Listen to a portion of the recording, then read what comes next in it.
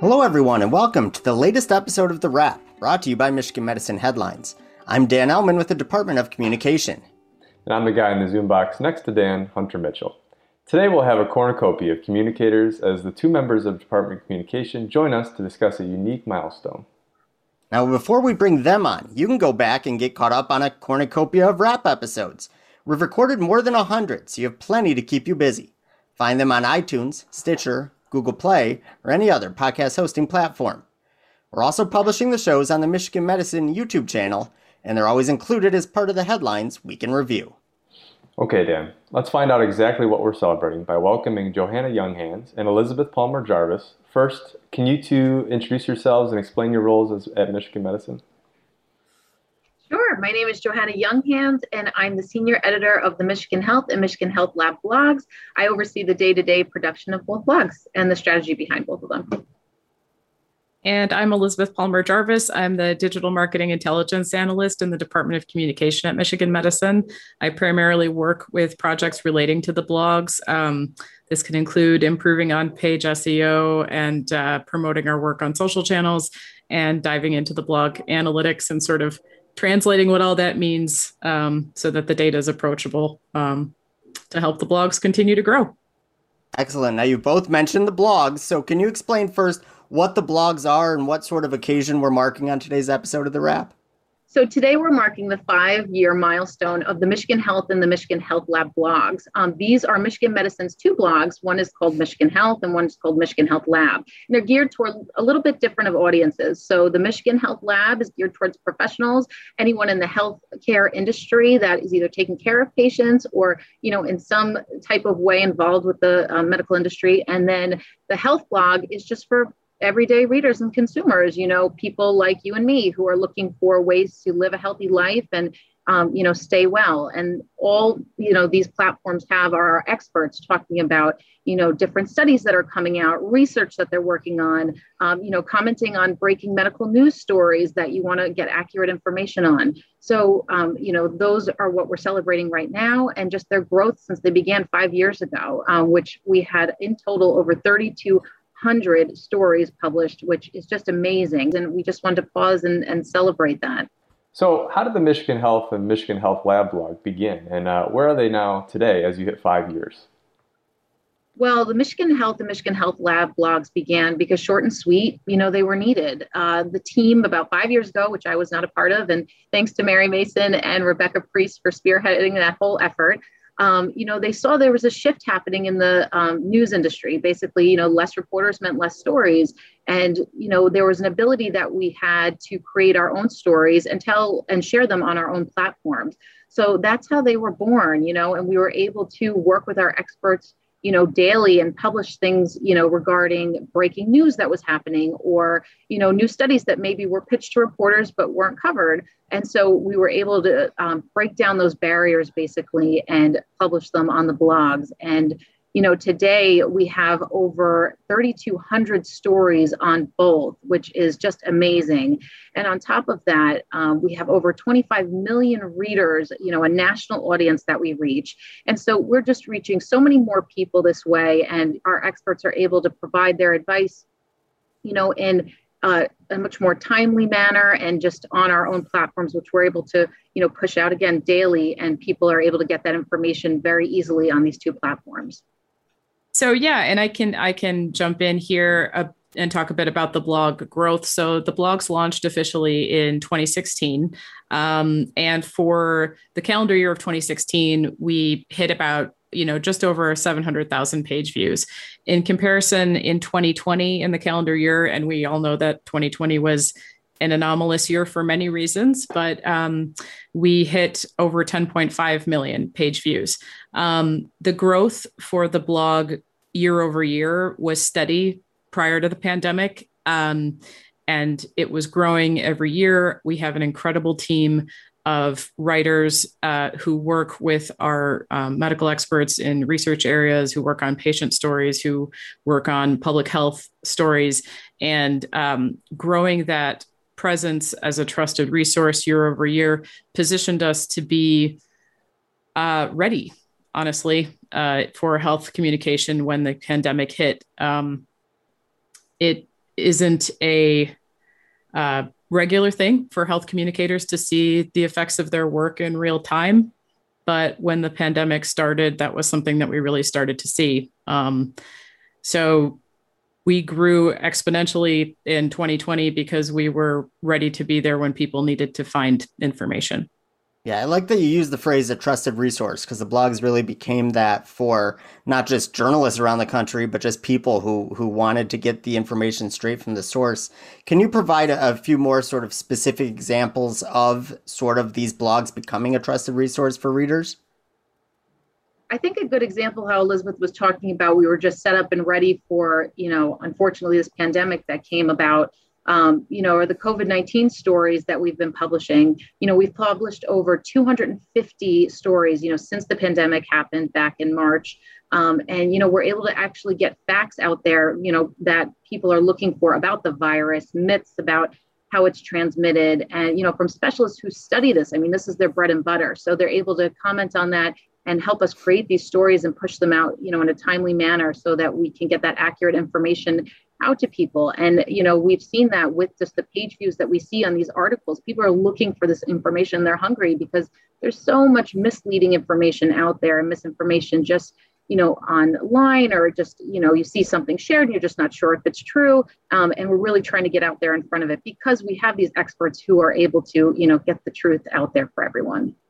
And if I could jump in real quick as well, because we have the lab and the health platforms, we're able to speak to, there is overlap in the audiences, but we're able to speak to, more of a research and clinical based audience. So a lot of the things that we covered about COVID on the lab blog were about, research or different treatment or therapies or things like that, or how early on in the pandemic, how hospitals were managing their intake, different things like that, even healthcare policy. And then on the Michigan Health blog, a lot of public health information, like Johanna was saying, proper mask wearing, how to look for reliable information, how to take care of people who have COVID at home, all sorts of different things that people were looking for in real time.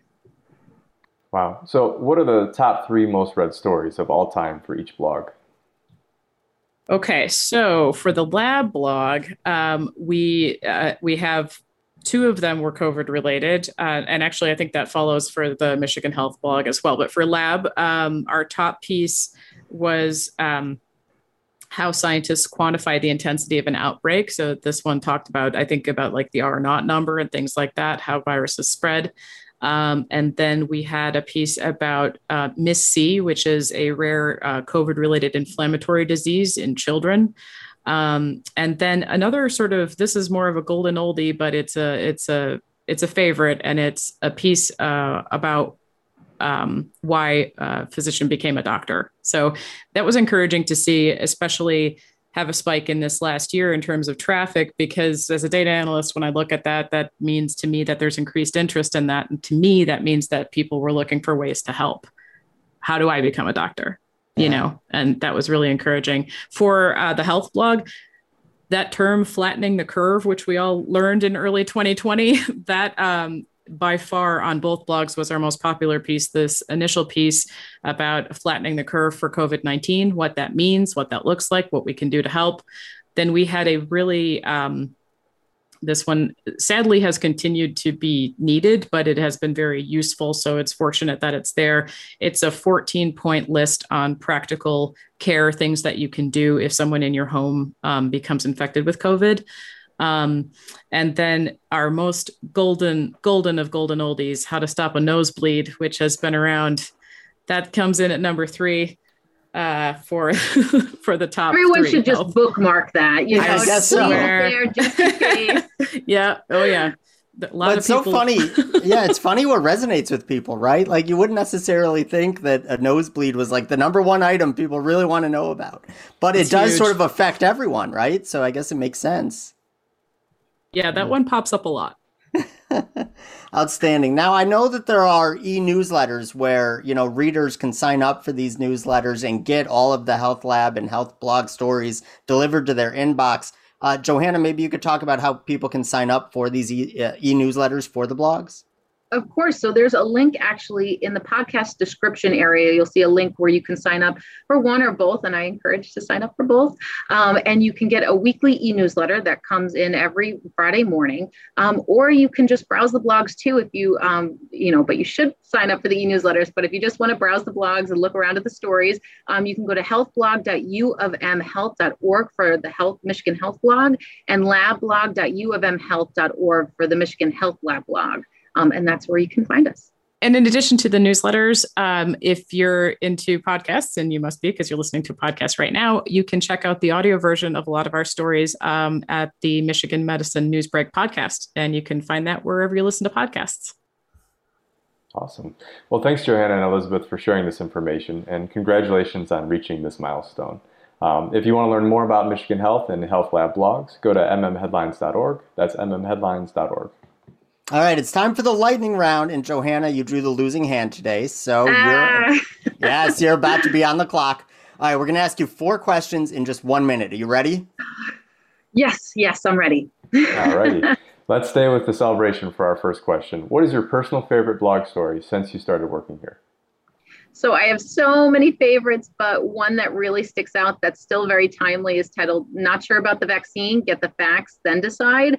And it basically debunks everything that you've heard about. And there's a jump navigation in the beginning. So if there's something you've been curious about, whether it's fertility and the vaccines, you can click there and it'll bring you right down. And it just goes over all these internet myths that you've heard and really gets to the bottom of everything. So I find that to be super informative and currently one of my favorites. That's awesome. All right, you moved here not too long ago from the East Coast. What has been your favorite thing about living in Michigan? Well, because of the pandemic, we haven't been able to really explore, but we live in Ann Arbor and we love it. We just love that it's a trendy city, but it has this outdoorsy feel. We really hadn't experienced before living in New York and Boston. So, we're really just enjoying the area, but we can't wait to do more once the pandemic ends and really explore the entire state.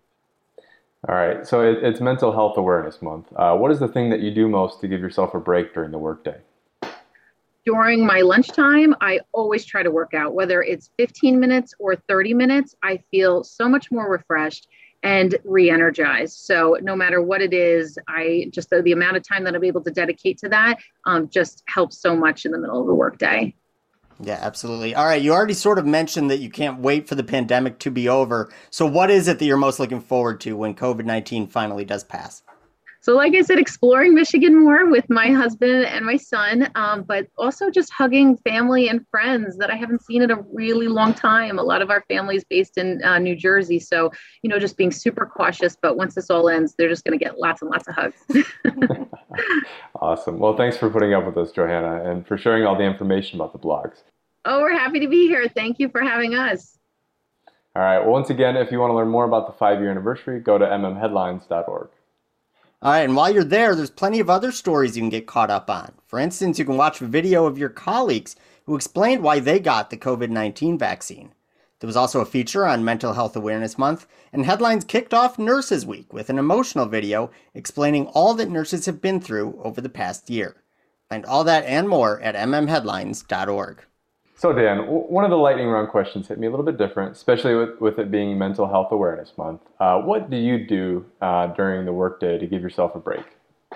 Yeah, so Johanna made an interesting point. She talked about trying to work out all the time on her lunch break. I'm sort of like that. I'm not really huge into working out, but going for a walk, especially when the weather is nice, and just getting out of the house. I think that's so important. And when the weather isn't nice, over the cold Michigan winter, one thing that I always tried to do was every so often just leave the room that I'm working in, right? Go to a different room. It's hard when you're stuck at home. When you're in the office, you can go to the cubicle next door or go to a friend's office and a colleague's office and chat for 5 or 10 minutes. You can't really do that now, but just give yourself a change of scenery. I found that to be sort of the most important thing to give myself a mental health break. It's one of the things that my wife calls a burnout breather. And we actually ended up doing a headline story about it late last year. And she had given me that idea. It was about burnout breathers and making sure that, you're not so hyper-focused on work because there is right now no separation between work and home. So, just getting out of the room, taking a break, moving away from the screen, that's been really helpful for me. What about you? Well, so two things to kind of relate to the physical side of things. Like when I bought my house, I didn't realize I didn't have a mailbox out front. So the post office has all our mail, and it's about a half mile away. So half mile there, half mile back, a mile a day. It's a nice little run on my lunch. And then the second thing, so I got my guitar over there. I try to learn a new chord or something like that every day. Just like you said, something to take your mind away from work and give you that little bit of space, and then to jump back into it and be refreshed. Absolutely. All right, enough about us. Let's talk about our listeners, because it's time for the weekly trivia contest. Last week, we asked listeners, where are the 3 new recharge rooms located on campus? The answer is Med-In, the Frankel Cardiovascular Center, and C&W. Congratulations to former guest Julie Piazza, who sent in the correct answer. Julie, a member of the Department of Communication, will be in touch shortly to help you claim your prize. Now for this week's question, here's Hunter. Thanks, Dan. This week's question is, as of early this week, how many COVID-19 vaccines have been administered by Michigan Medicine? Once again, as of early this week, how many COVID-19 vaccines have been administered by Michigan Medicine? You can find the answer in this week's headline story, and once you know it, send it to headlines@med.umich.edu for a chance to win a prize. That's all the time we have for this week. Thank you, Johanna and Elizabeth, for joining us, and thank you, as always, to all of our listeners and viewers for everything you do for patients, families, and each other. We'll see you next week.